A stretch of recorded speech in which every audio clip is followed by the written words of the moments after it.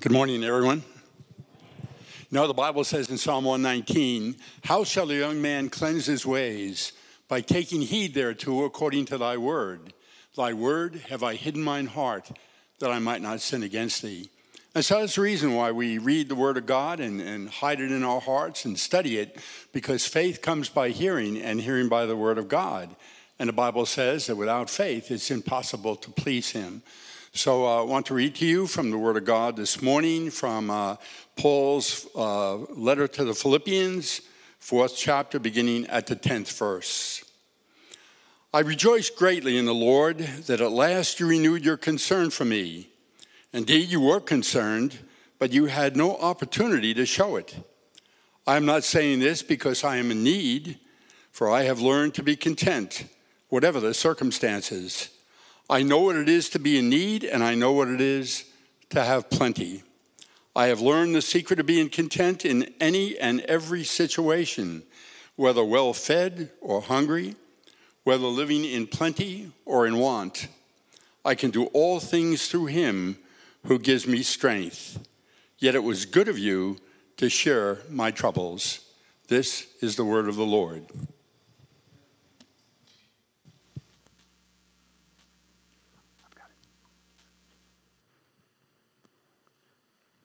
Thank you, Herb. Good morning. This morning we're going to be talking about contentment. We're going to consider what the Bible has to say about this important topic. One dictionary defines contentment as the state of being mentally or emotionally satisfied with the way things are. This is an uncommon thing to find somebody who is truly content today. The Bible has a great deal to say about contentment, being satisfied with what we have, who we are, and where we're going. Contentment is a thing of beauty and also rare. God wants to help every Christian learn the secret of being content.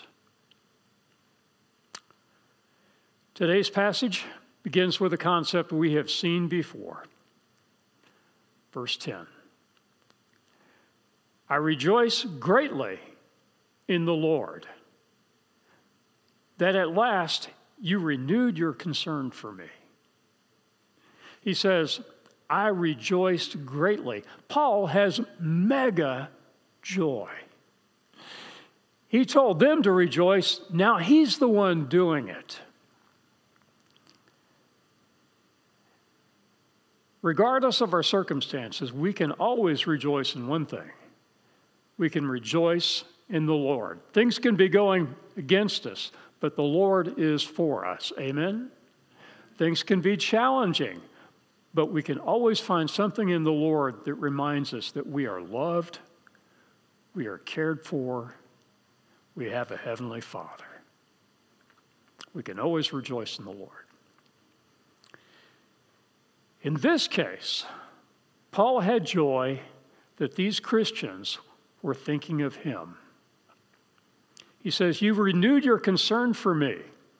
Isn't it great to know that we are connected with people? We have relationships, and they care. And we have a mutual giving and receiving of love and compassion and concern. I appreciate so much our church because that is a reality here.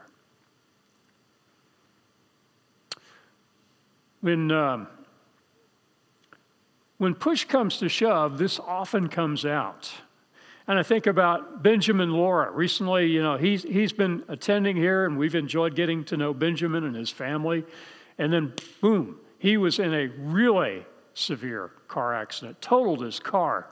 And if it had just been a few inches different, probably could have been really a catastrophe for him. As it was bad enough. He was put in the hospital for a long period, multiple surgeries. He is home now. We rejoice in that. And it's been so cool to see some of you respond to his particular needs.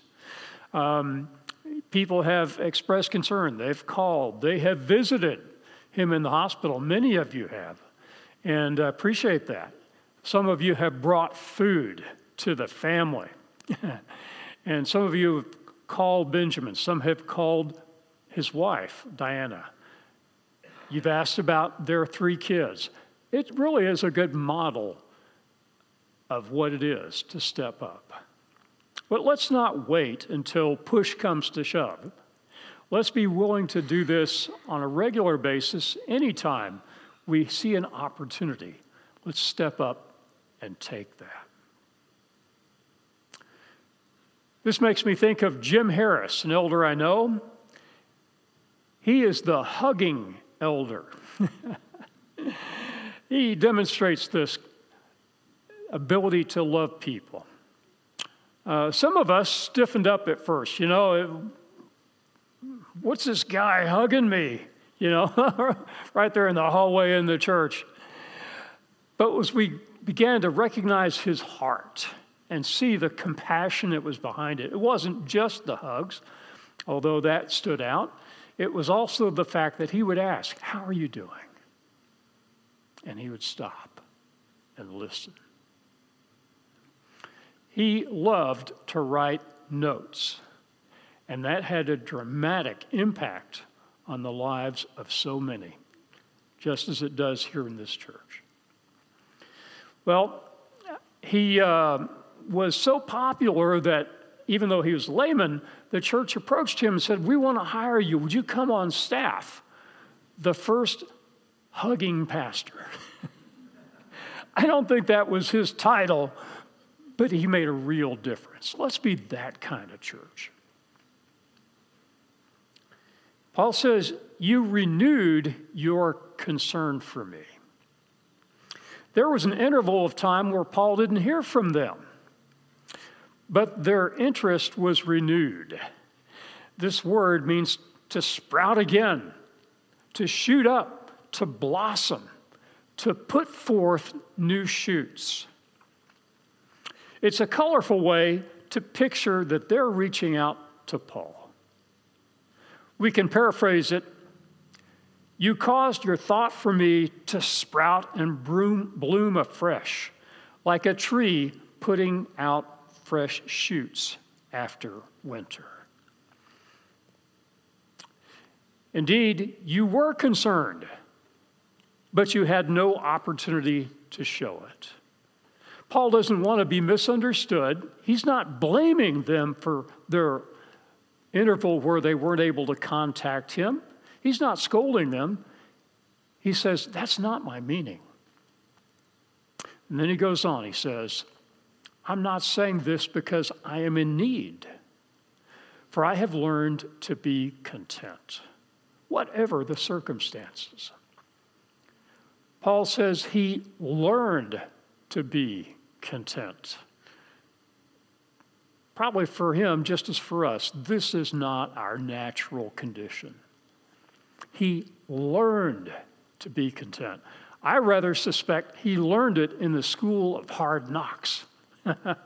As God took him through the various trials, he experienced God's comfort, and he learned to have an overcoming attitude.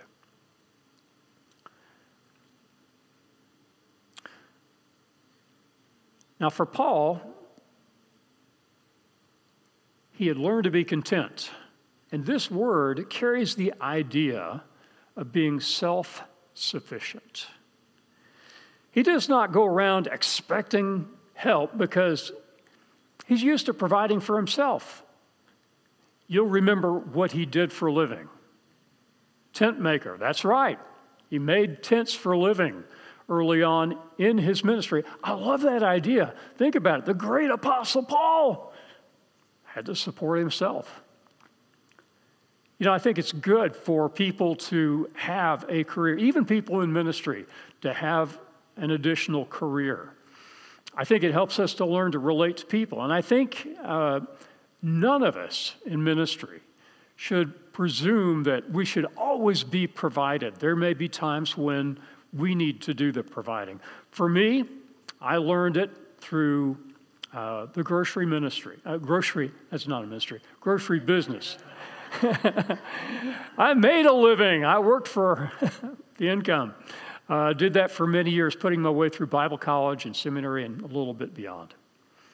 For Paul, it was cutting leather and sewing tents together. For my brother-in-law, Dennis is married to my wife's sister, and he was a bookkeeper and an accountant for many years and gradually kind of worked his way into ministry. So it's a good thing to be willing to provide for our own needs. Paul was willing to do that. In time, churches stepped up. And as they did, they provided for his income. But this is not something he was keen on. He was very concerned that he didn't want to be seen as doing the gospel in order to make a living or to gain profit. He'd rather do it for free than to have somebody steal his boasting. But as I said, in God's time, the church has stepped up, and he was able to do ministry full time. Now, we're talking about being content. Consider this for a moment. For some, they think, hey, if I could just get fill in the blank, I would be content. If I could just get into college, I'd be content. If I could get a car, I would be content. If I could get a better job, I'd be content. If I could get a house, I'd be content. If I could get a better house, I would be content. And mine, if I could get a jet ski, I would be content. Or a couple of horses and 15 acres. You get the idea. There's always something more that we could desire, right? I'm not saying it's always wrong. But before we ask God for more, remember the words spoken to us. I have learned in whatever circumstances I am to be content. Contentment was something Paul learned. MacDonald says contentment is really greater than riches. For contentment, if contentment does not possess riches, it achieves the same object by banishing the desire for them. In other words, we could be made happy by having more and more, or we can be made happy by being content with what we have. We may not get more and more, but you can see the benefit of being content with what we have. Someone like Rockefeller, one of the world's richest men, was asked, how much is enough? He answered, just a little bit more. Was he content? Nah. It's a blessed secret when the believer learns how to hold his head up high with an empty stomach, to have a smile with an empty wallet, a happy heart with an unpaid salary, and joy in God when men are faithless. I'm thinking how we often do not allow ourselves to be happy now because we want more. Paul is saying you don't have to do that. Listen to his story. I know what it is to be in need, and I know what it is to have plenty. I've learned the secret of being content in any and every situation, whether well-fed or hungry, whether living in plenty or in want. He says, I know what it is to be in need, literally to be brought low, to be humbled. Paul had times when his physical needs were not met. They were not there. Sometimes Christians fast. They fast because they want to be close to God. They fast because they want to have God close to them. But sometimes Christians fast because they have no money to buy food. That's hard for us Americans to grasp. In other countries, they live this. They literally travel all day on an empty stomach to get to where the Bible is being taught so they can hear the Word of God. That's reality for some today.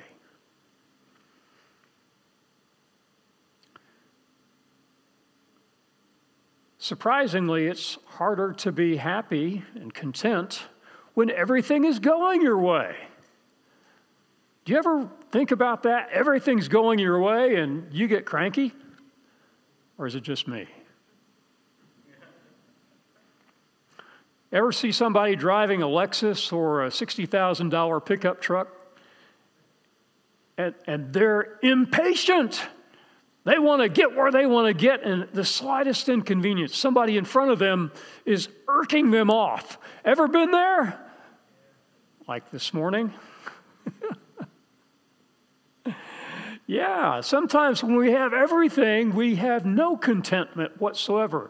I would submit to you that's proof that having things, being wealthy or whatever, does not necessarily mean contentment. This is something we can learn regardless of whether we have much or little, because that was Paul's experience. That's his testimony. For Paul, who had been through so much, it didn't matter. Good, bad, he was a happy camper. Oh, it took willpower. It took a choice. It took a decision to be that. And it says he had learned the secret. I like that. He'd learned the secret. This word is used of the secret mystery religions of that day. I rather think Paul was snatching a word that they like to use. We've got the secret. Yeah, we've got this secret teaching that if you become part of our inner group, you will get initiated into. And he says, hey, we've got a secret. It's not that. We've got the secret of being content. Does Christianity impact the way we live? Can it make a difference in how happy we are? Yes.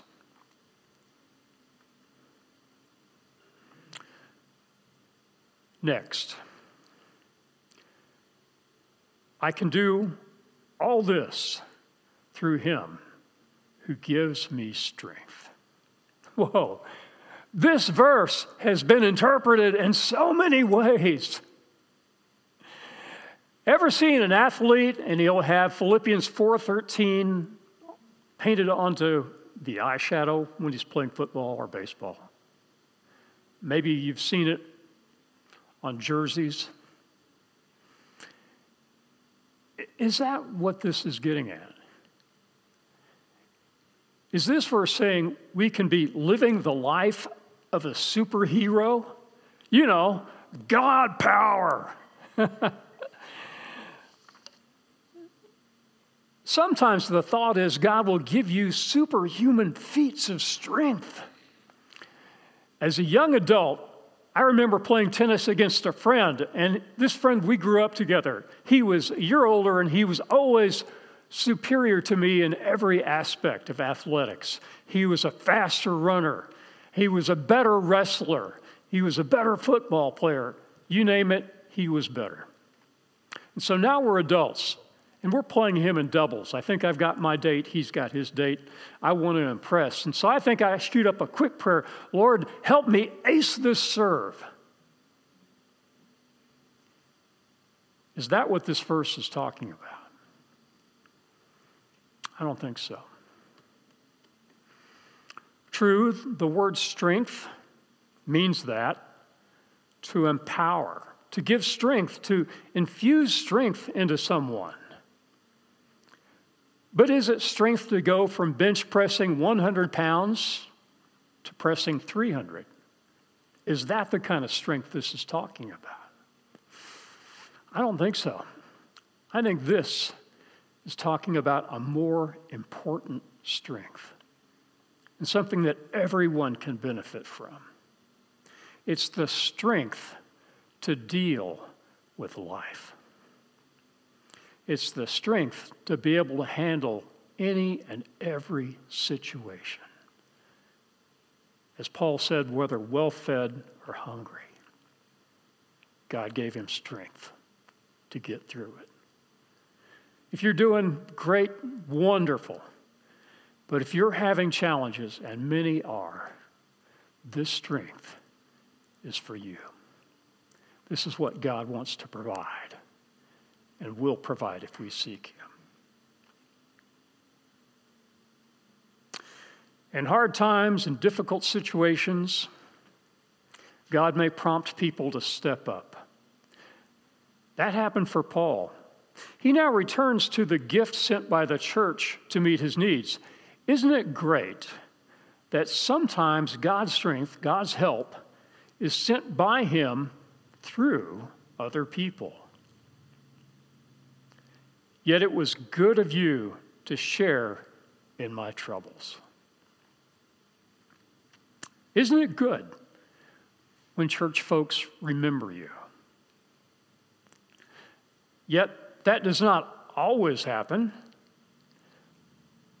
Verse 15, moreover, as you Philippians know, in the early days of your acquaintance with the gospel, when I set out from Macedonia, not one church shared with me in the matter of giving and receiving, except you only. He uses a business metaphor here. The Philippians, by their contributions, had opened an account with Paul. The word forgiving is common in financial transactions of the day and is used for a payment or an installment. This was like receiving a payment and it being labeled as a debit or a credit to their account. The Philippians gave. Other churches, not so much. The Philippians were partners together with Paul.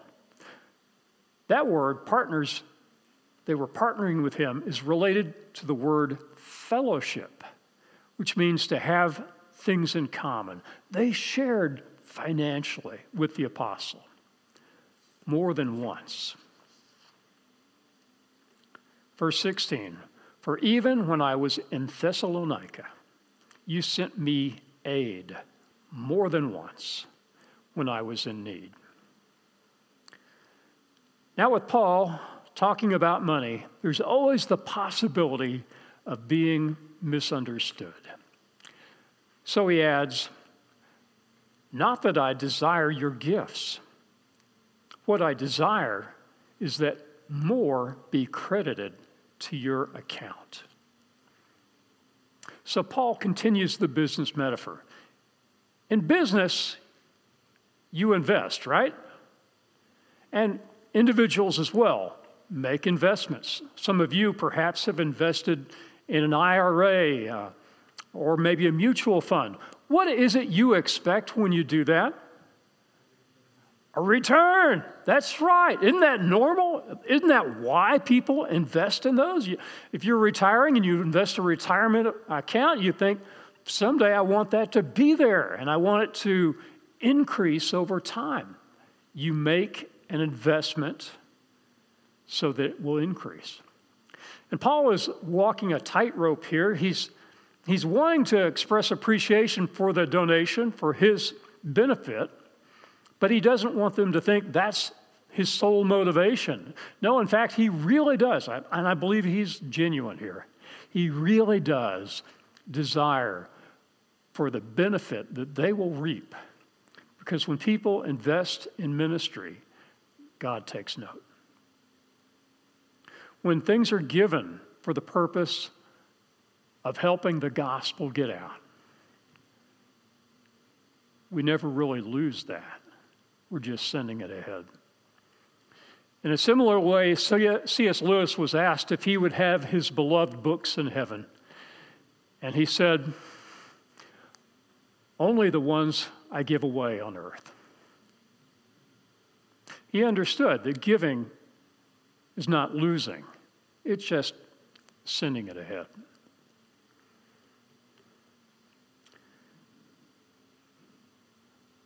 Now, there's a danger here in talking about giving. Many ministries are more business than ministry. Many charitable organizations do it for what they can get. Anytime you have an executive of an organization making north of $1 million, they're not doing it for charitable causes. They're doing it to make a buck. And Paul wants to be careful that his motives are not misunderstood.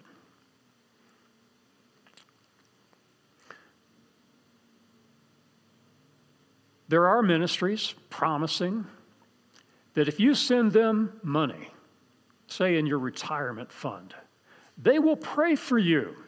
And when they pray for you, you will get 100 times as much back. What do you think the chances are?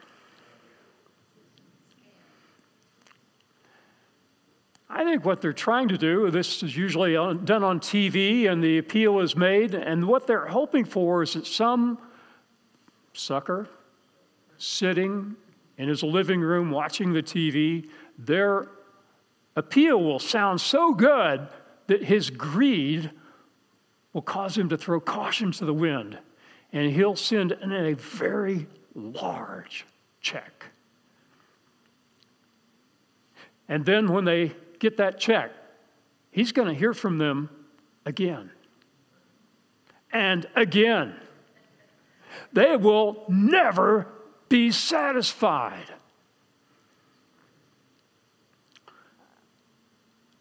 In contrast, look at Paul.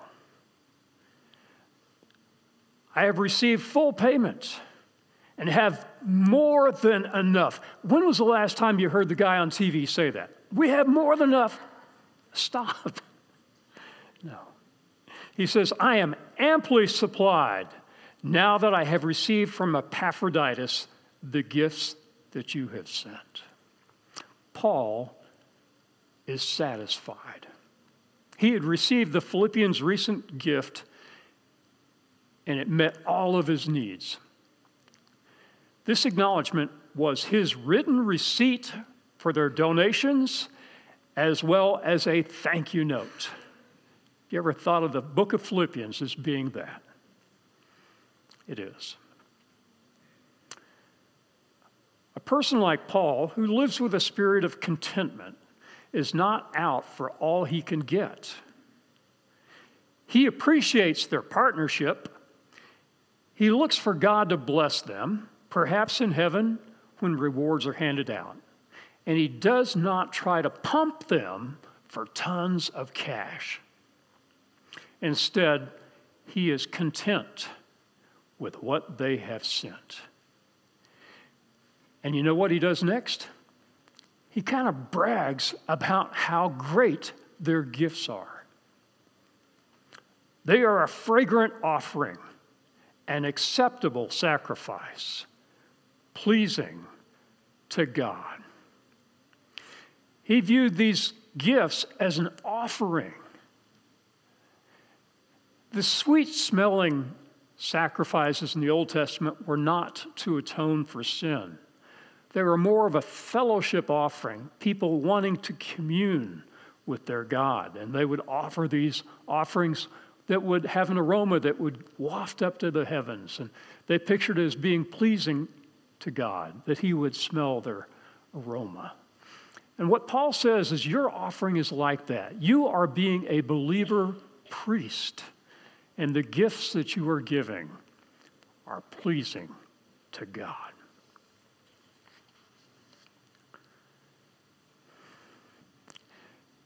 And now, another verse that is often taken out of context.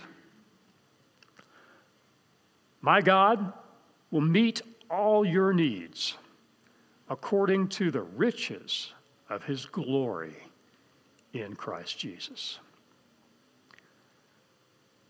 Tom Constable asks, why do so many Christians suffer due to lack of money, lack of food, lack of resources? In light of this, has God's word failed? Couple thoughts. One is, sometimes the greatest need for an individual Christian is not more money. In fact, sometimes what we need to mature us are trials, difficulties. Why? So we do two things. We learn to trust God in the hard times. Again, I think that's what Paul was alluding to when he learned the secret. He'd been through the school of hard knocks. He knew what it was to learn to trust God and to see him provide in his time. There may be times when Christians don't have all they need. There are Christians right now in the world today that are experiencing hunger or difficult problems. Has God failed to keep his word? I don't think so. I think if we understand the full picture, we understand that God works in a myriad of ways. I think there's something else here, though. Rather than look at this as a promise to all Christians, a blanket promise that every Christian everywhere, that God will always fully meet every need you have, I don't think that's a good understanding of this in the context. God is promising to meet their needs. Agreed? But who is he making that promise to? He's making it, and we read elsewhere that the Philippians, of all Christians, were impoverished. They weren't the wealthy Christians, maybe say at Corinth or other places. These Christians there, Paul had been there. He knew them personally. He won many of them to faith in the Lord. He knew them, and he knew that their circumstances, many of them,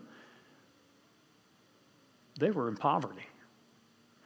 And yet, he says, out of your poverty welled up you a desire to give more.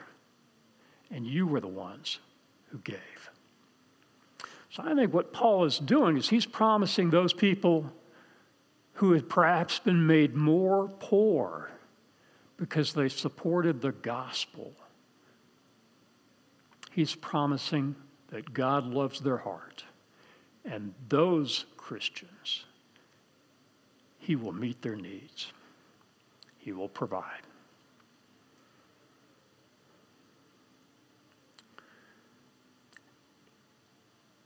As a human father will bend every effort to see that his family's needs are met, how much more true is that of our faithful God?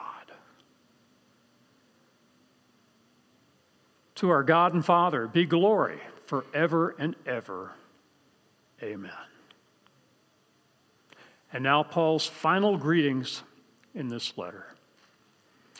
Greet all the people in Christ Jesus. The brothers and sisters who are with me send greetings. All God's people here send you greetings, especially those who belong to Caesar's household. These verses show true unity between the people that are there with Paul, where he is writing from, I believe in Rome, to the Christians 700 miles away in the city of Philippi. And although some of them probably had relationships because this was a Roman colony, there were others that didn't know each other, and yet they are one. They are united. They are together in one spirit because they are all brothers and sisters in Christ. They have one head, Jesus. They are one body, receiving salvation from the head and blessed by God with different gifts and abilities to function together to build the body up. We are one. If you go to Africa, a Christian there is every much your brother as a Christian in this room. I went and met a man who was working to fill molds with mud to make bricks. You don't use wood in Africa because you walk past the termite hills and they're higher than your head. Wood doesn't last. So they make bricks, and what they have to make bricks out of is the mud. So he's ankle deep in the field just beyond the road that we're walking on, dirt path. And I'm traveling with an interpreter because I don't speak Lugandan. And so I had the interpreter share my words to address this individual. To my surprise, he knew English. In fact, English with a bit of a British accent. And we appreciated his spirit. He took time to talk to us. I discovered that he was a believer in Christ, my brother. And over the week that I was there, we met on several occasions. I got to know his story. He'd been raised in a Muslim family. As a young adult, he had become a Christian. And as a result, his father, who I take was quite wealthy, had cut him off.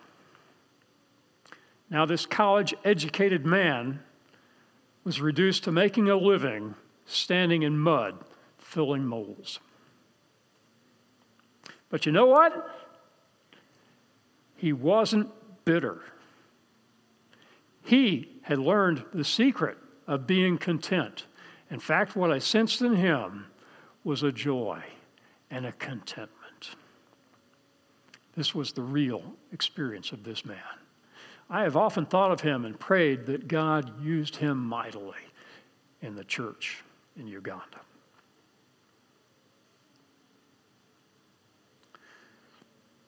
We have brothers and sisters in virtually every corner of this globe. Christianity claims the most followers of any religion. Though shrinking in some places, it is growing in others.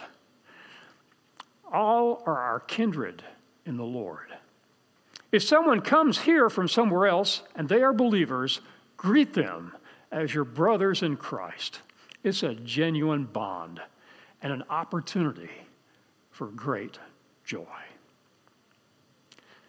Now, Paul ends the letter with, "The grace of our Lord Jesus Christ be with your spirit." Amen.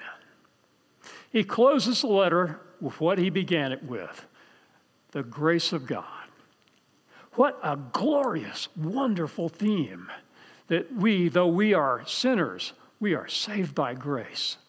Though we don't deserve it, God pours out grace on us as believers. We are adopted by God the Father. He has reached out to us and made us part of his dear family. And this theme of grace so impacted Paul that he was filled to the max with it. And so it's just natural that grace poured out from his pen.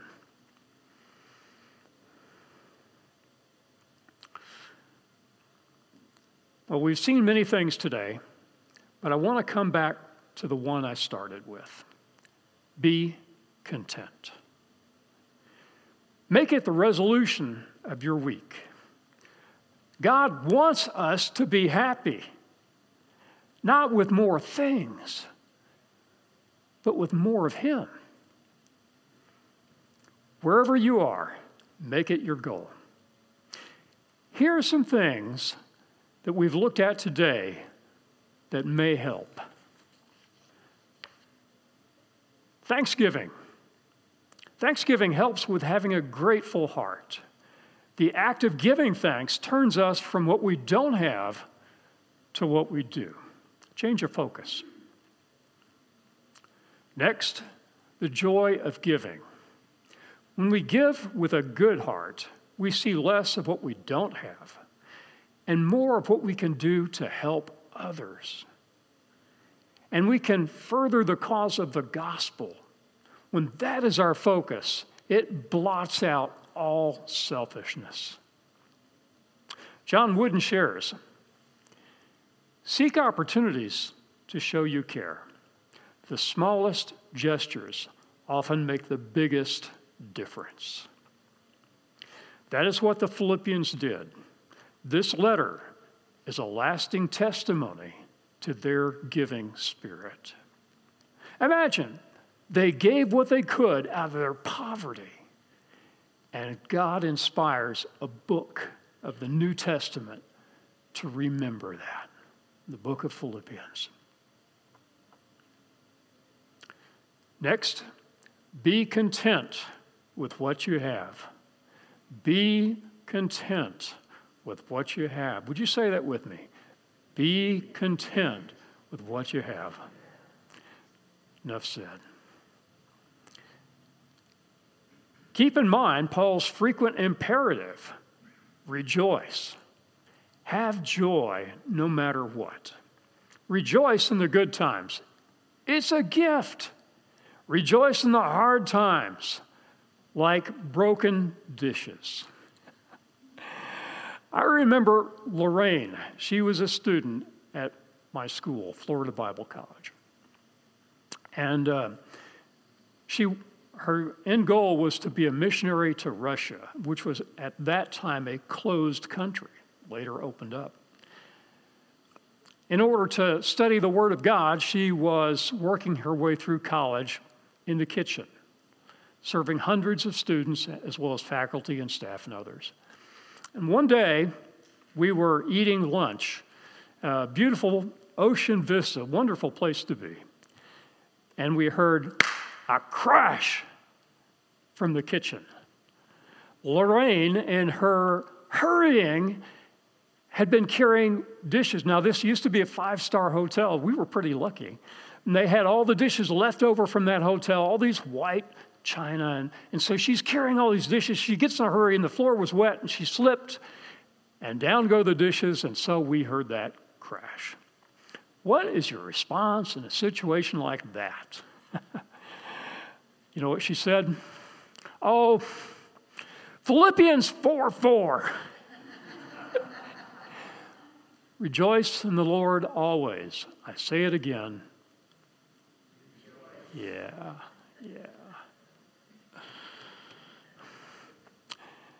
And as this guy says, next slide, please.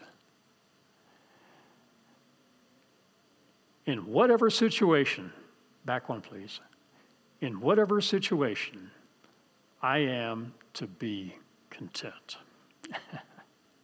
Finally, keep in mind, I can do all this through him who gives me strength. Amen. Father God, this is something that I'm having to learn afresh. I pray, Father, that you help all of us. We all need this from time to time. But I thank you for your message. You recognize our need, Father. You know that there are challenges in life. Many people here are experiencing those. But along with those challenges, we know that you were in the trenches with us, and you desire to help us have joy and experience good things. Father God, we thank you for all that you do for us. In Jesus' name, amen.